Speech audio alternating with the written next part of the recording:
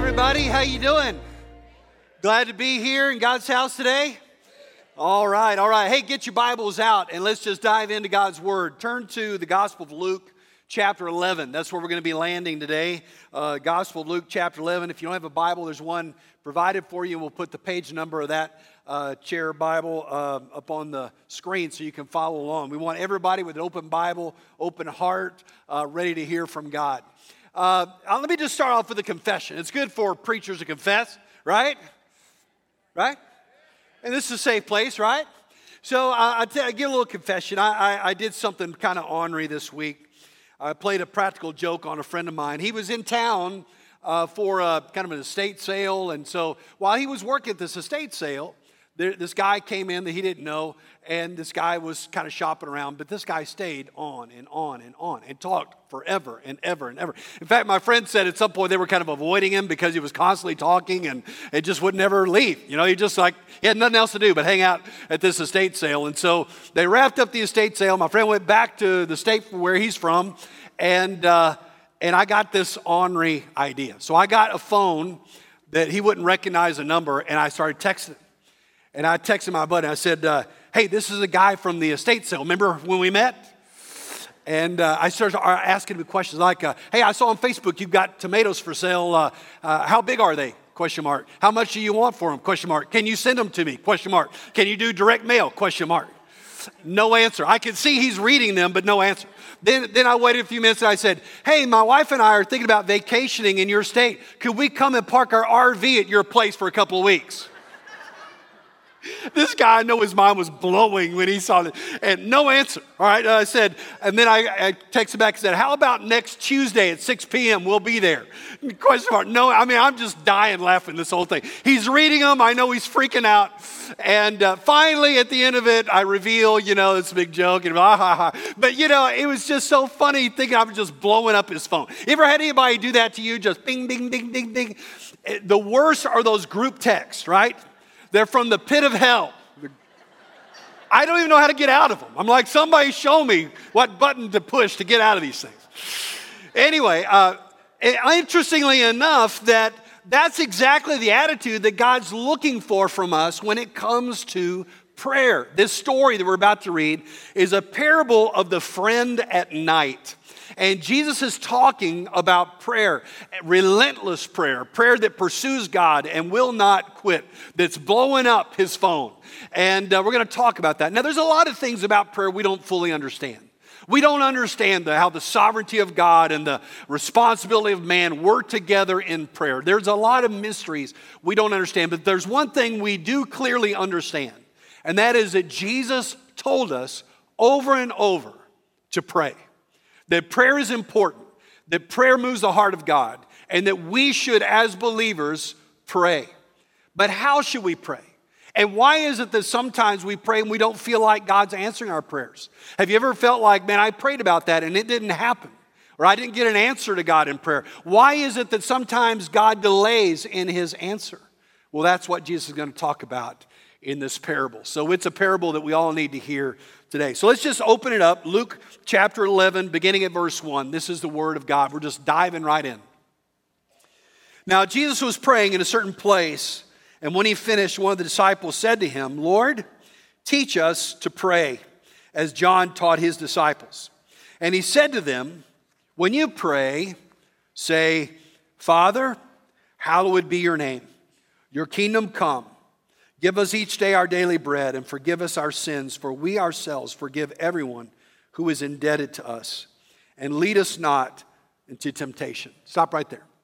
Jesus was a man of great prayer. The Gospel of Luke tells us that when Jesus came up out of the water, when he was baptized, and the Spirit of God anointed him for his public ministry, he was praying as he came up out of the water.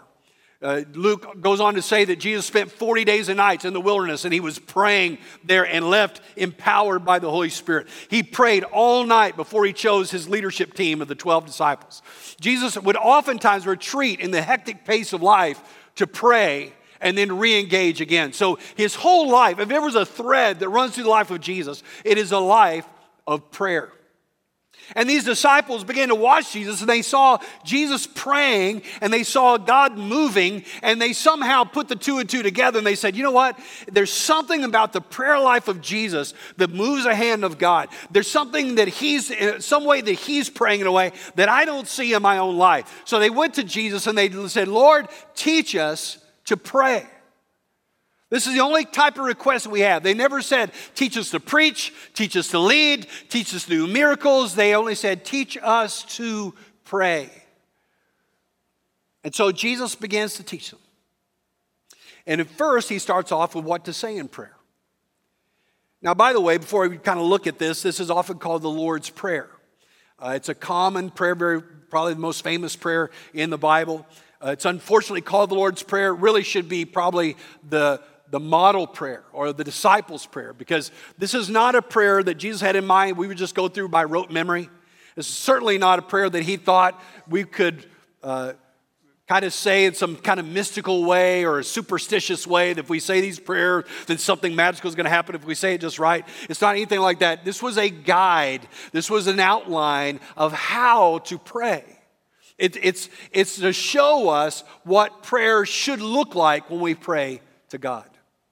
And so Jesus shows us what to say when we pray. And he starts off and he says, you need to focus on who God is. He said, Father, hallowed be thy name. He starts off saying, when you pray, you need to pray to your Father in heaven.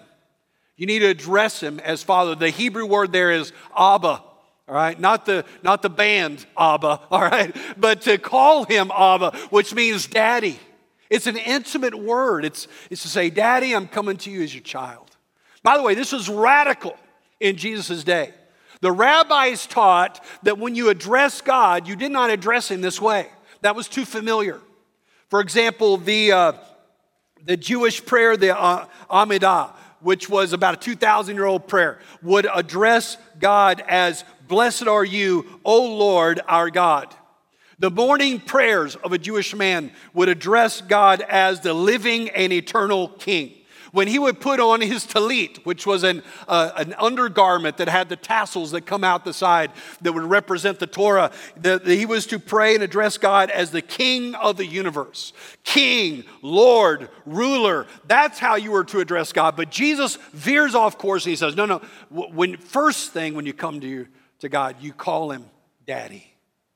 Call him Daddy. He said, Daddy, this is my need. Then he said, Daddy, hallowed be your name. Holy is your name. Daddy, yeah, you're intimate and yet you're great. You're close to me and yet you're holy. You're near to me and yet you're bigger than me and you are worthy of praise. It's really prayer language and it's really praise language here.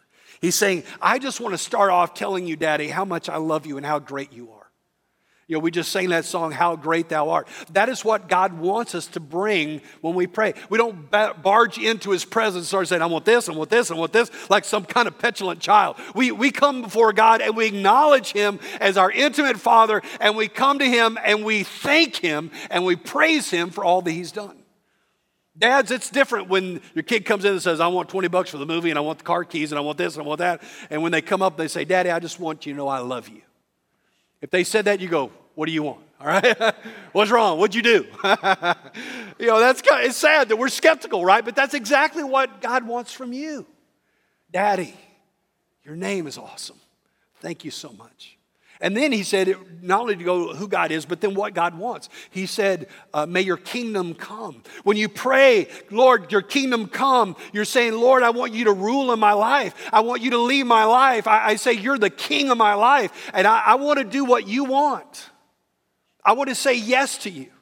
Whatever you're leading me to do today, I want to say yes. Whatever you tell me to stay away from, I want to say yes. God, you're in charge. You're leading today. And I want your kingdom, your rulership, your leadership, your lordship to be active in my life today. Just for today, God, I want to say yes to you. You're my king. You're my leader. I'm not going to fight for control today.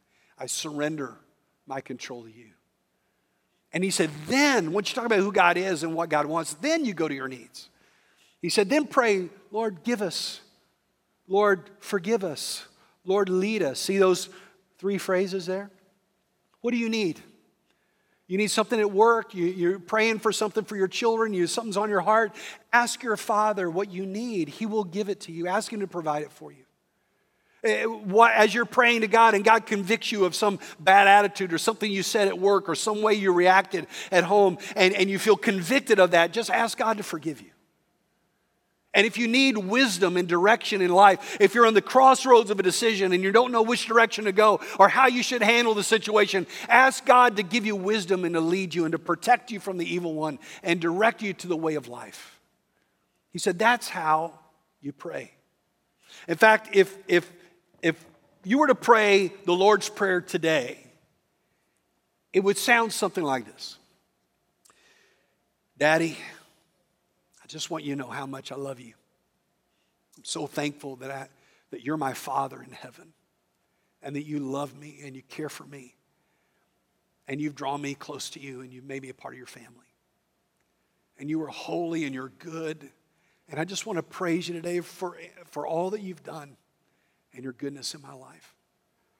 And Daddy, just for today, I just want to say yes to you. Whatever you want me to do, I want to do it. And whatever you lead me away from, I don't want to go there. Because really more than anything, I just want what you want. I want to fulfill the purpose you have for me today. And Daddy, you know the needs that I have for my children. My needs personally, my needs at work and financially and with our health and all these other things. God, I just ask you to provide for my needs. You're the one I'm seeking. And Father, I just pray that you'd forgive me for the things that I've said and the things I've done that I know grieve your heart. Lord, change me. And Lord, I pray you'd lead me as I go into this business meeting or as I go into work or we're trying to make decisions about these things. God, I pray that you would lead us, protect me from the evil one. Lord, help me to just follow you.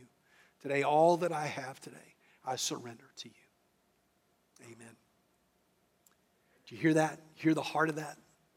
That's the Lord's Prayer. That's the model prayer, is to come to your daddy. And that's what Jesus was teaching his disciples. They said, teach us to pray. And so he taught them that. And I think probably while they're thinking about how to pray, then Jesus launches into a story. So let's just look at it. Pick up at verse 5. And then he said to them, which of you who has a friend will go to him at night and say to him, friend, lend me 3 loaves, for a friend of mine has arrived on a journey, and I have nothing to set before him. And he will answer from within, do not bother me. The door is shut. My children are with me in bed. I cannot get up and give you anything. I tell you, though he will not get up and give you anything because he is your friend, yet because of his impudence, he will rise and give him whatever he needs. All right, Jesus just kind of randomly launches into this story. He's been teaching about prayer. Then he launches into this story called The Friend at Night. Why is Jesus telling this story? Here's why I believe that he's telling this story. I believe that Jesus is answering the question behind the question. See, their question to Jesus was, Lord, teach us to pray. But the real question behind that question was, Lord, teach us to pray in a way that's powerful because our prayers don't seem to be like yours. The way we pray doesn't seem to get the results that your prayers do. And the way that what we're doing is somehow different than what you're doing. So Lord, teach us to pray like you so that we can get results from our prayer. I think that's the question behind the question. And so Jesus tells them how to pray, but then he really answers their question. And he's going to say, let me tell you how to have a powerful prayer life, how to have prayers that you see God moving, how you get answers to prayers. And he tells them the story about this guy at night. He said, what about you? You got guests that show up unnoticed and or unexpected, and you don't have any breakfast for them.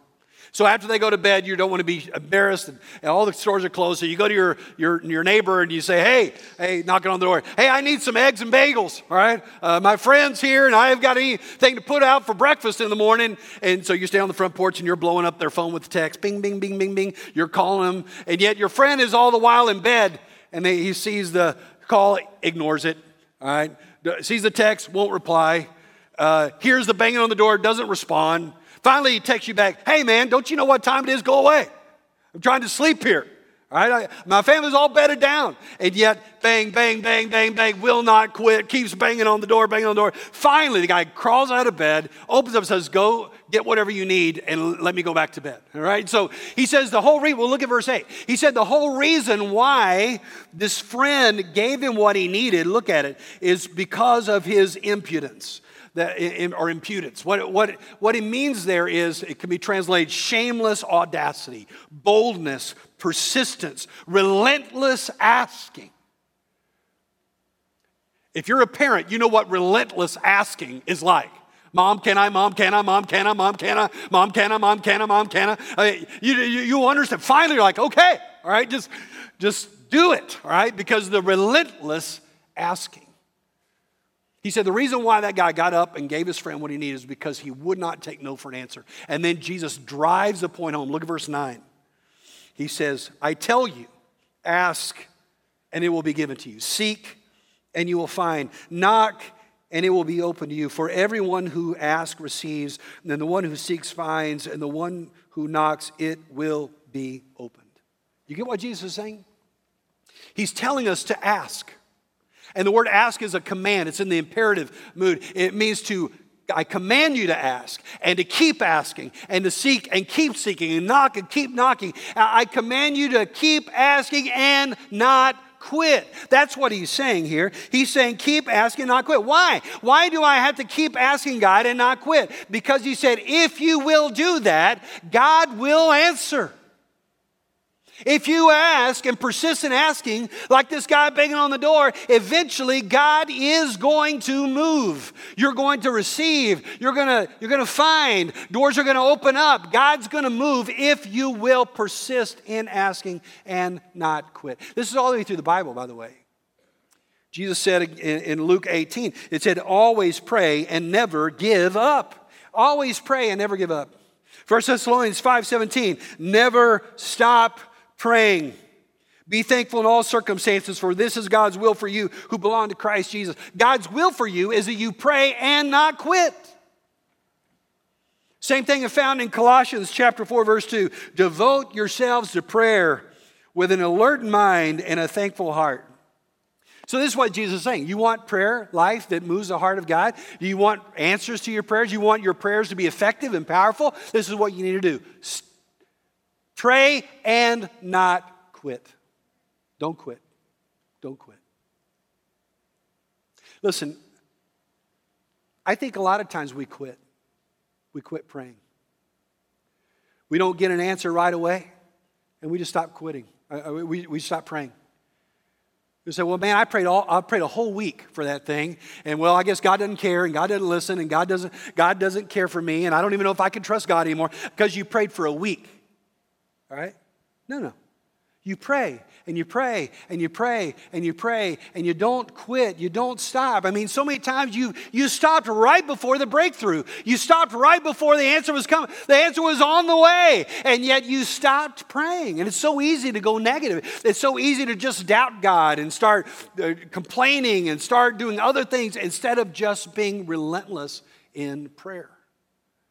You got to pray and not quit. I remember several years ago, I was buying a vehicle, and it was like January the 1st, and I had cash in hand. I was ready to negotiate. I was going to walk away with the vehicle on this day, all right? So I was ready to buy a car. And I went up, and I was talking with this guy on the car lot, this guy that was selling me the vehicle. And he found out that I was a pastor. He goes, well, I've been a pastor before, too. And I'm like, oh, well, that's great. And so we started talking about that. He says, you know the push principle, right? I said, well, I don't know that I've ever heard of that. The push principle, you understand that? I thought, well, I don't think so. I don't think I've ever heard of that. He said, push, pray until something happens, all right? He said, sometimes in life you got to push. You just got to keep praying and keep praying and keep praying until something. I think that's exactly what Jesus is saying here. You've got to keep praying and not quit until something happens. Fact is, some of you quit. You quit praying for your family member that's far from God. You've quit praying for your marriage to be reconciled. You quit praying for that wayward child. You quit praying for God to give you a new direction in ministry and life. You quit praying for God to move in your church. You quit praying for God to move in your country. You just got distracted. You got discouraged. And you started doubting God's goodness. But Jesus said, you want the secret to answer prayer? Persistence, relentless praying. You know what? This is a news flash. I know this is going to shock you. The devil doesn't want you to pray, right?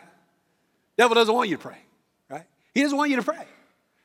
Why? Because he knows the Bible, and he knows what Jesus said. If you ask and keep on asking, then you're going to get an answer. And if you knock and keep on knocking, the door's going to open up. And he knows that, so he's going to try to discourage you as quickly as possible to stop you from praying.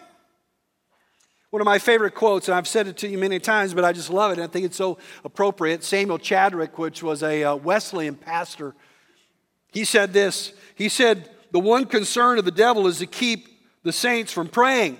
He fears nothing from prayerless studies, prayerless work, prayerless religion. He laughs at our toil, mocks at our wisdom, but trembles when we pray. If he can discourage you, if he can distract you, if he can cause you to doubt the goodness of God, then he will, because he knows that if you keep praying, that God is bound himself to answer. Jeremiah 33:3, call on me and I will answer you. That's what he said. And so Jesus said, you want the secret to powerful prayer life? Keep praying and don't quit, don't quit, don't quit. Now I know that some people might read this story, the friend of night, and say, wait a minute, hand up in the air. Okay, yeah, what's your question? Well, my question is this, this story kind of puts God in a negative light. I mean, if he's the guy in bed, right? The guy that's saying, go away, you're bothering me, he puts his pillow over his head and says, you're annoying me. Is that what God's like? I mean, is God kind of annoyed with our prayers? The only way God is aroused to move is if I just pester him enough? Is God like a parent on the phone and ignoring the need of a child? Is that really what God's like? And he finally, in exasperation, puts the phone down and does something. Is that what God's like? Somebody tell me the answer to that. The answer would be no. So that's why Jesus followed this story with another little story. Jesus is the one that put these back to back, and he put them back to back for a reason. So look at it. Look at verse 11. What father among you, if a son asks for a fish, will instead of a fish give him a serpent? Or if he asks for an egg, will give him a scorpion? If you then who are evil know how to give good gifts to your children, how much more will the Heavenly Father give the Holy Spirit to those who ask him? I love what he's saying there. He's like, look, this is what God's like. He goes, you want to give good gifts to your kid, right? If your kid asks you for an egg, you're not going to give him a scorpion, right? You're not going to do that. Hey, watch this, honey. Whoa. You're not going to do that. You're going to try to harm him. Hey, can I have some fish? And you pull out like a copperhead. Hey, try that one. You don't do that, right? And even we're messed up, man. We're selfish people, but we want to do good things for our kids. We want to give good things for our kids. He said, how much more does your Heavenly Father, who's perfect, want to give good things to you? So see, God is not annoyed by your prayers. God is not ignoring your prayers. You're not putting him out. He is a good father. He's not reluctant. He's not indifferent. He is a good father. So back to the question behind the question. Jesus, how do we pray powerfully like you pray? Because our prayers don't seem to be like yours. He said you need to pray. But more than that, yes, you need to pray always, consistently, persevering, relentless. Don't ever quit. Keep asking, keep knocking. Yeah, there are going to be difficult times. You just keep persisting in prayer. Keep praying and keep praying and keep praying. And all the while, remember as you're praying that your Father cares for you, that your Father loves you, that your Father wants to bless you and give you good gifts. You say, well, if he loves me and he cares about me, then why does he delay? Why does sometimes I pray and I pray and I pray and I don't see answers? You ever wonder that? Why sometimes do I not sense God moving in these prayers of mine? And Jesus doesn't answer it directly, but I think he does give us a hint, and I want you to look at it. Look at verse 11. Just look again at verse 11. I think this is a hint. What father among you, if his son asks for a fish, would instead of a fish give him a serpent? No father would do that, right? No loving father would do that.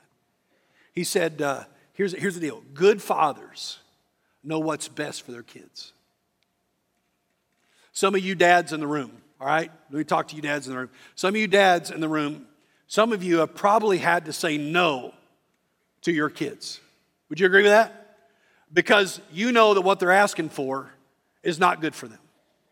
Hands up if you're a dad that's had to say no because you knew that what they asked for was bad for them, right? Dad, can I play soccer on 820? No, that'd be a bad idea. Dad, can I have an iPhone 8 with unlimited data and I'm 6 years old? Probably not. Probably not.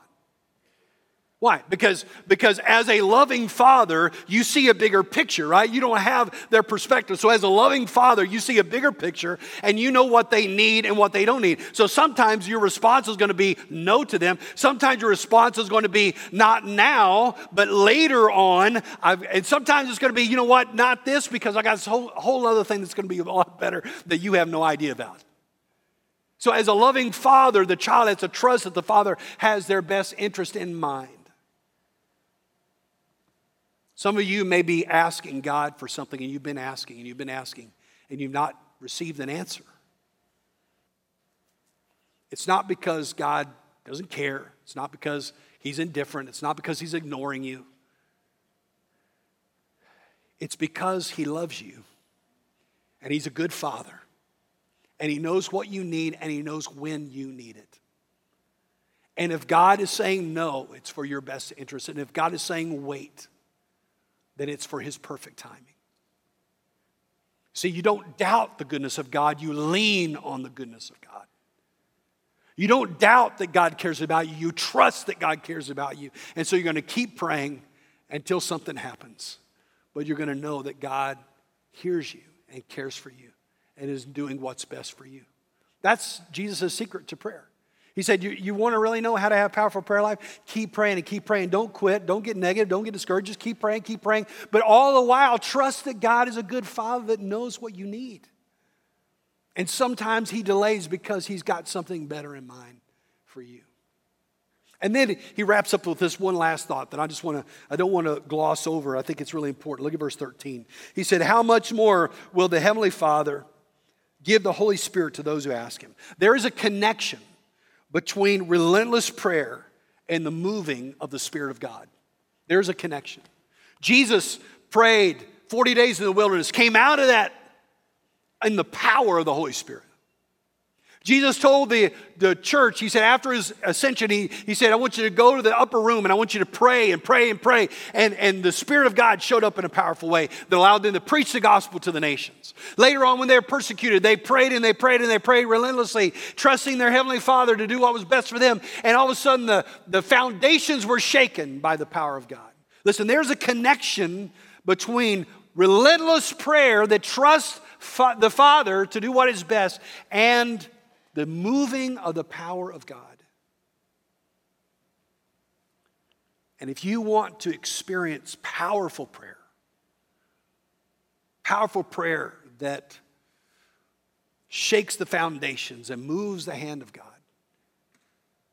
it starts with relentlessly praying and not quitting. Knowing your Father cares about you and trusting that the Spirit of God is going to move on your behalf. The Spirit of God moves as God's people pray.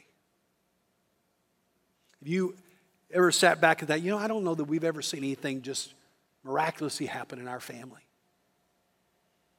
I don't know that we've ever seen God do something really awesome. I don't know that we've seen our group that we're involved in really God do miracles and God move in powerful ways. I don't know that in our church we've seen God do amazing things, but maybe it's not because God doesn't want to. Maybe it's because God's waiting for his people to pray and not quit. Just think what God would do in your family, in your life, if you would pray like this.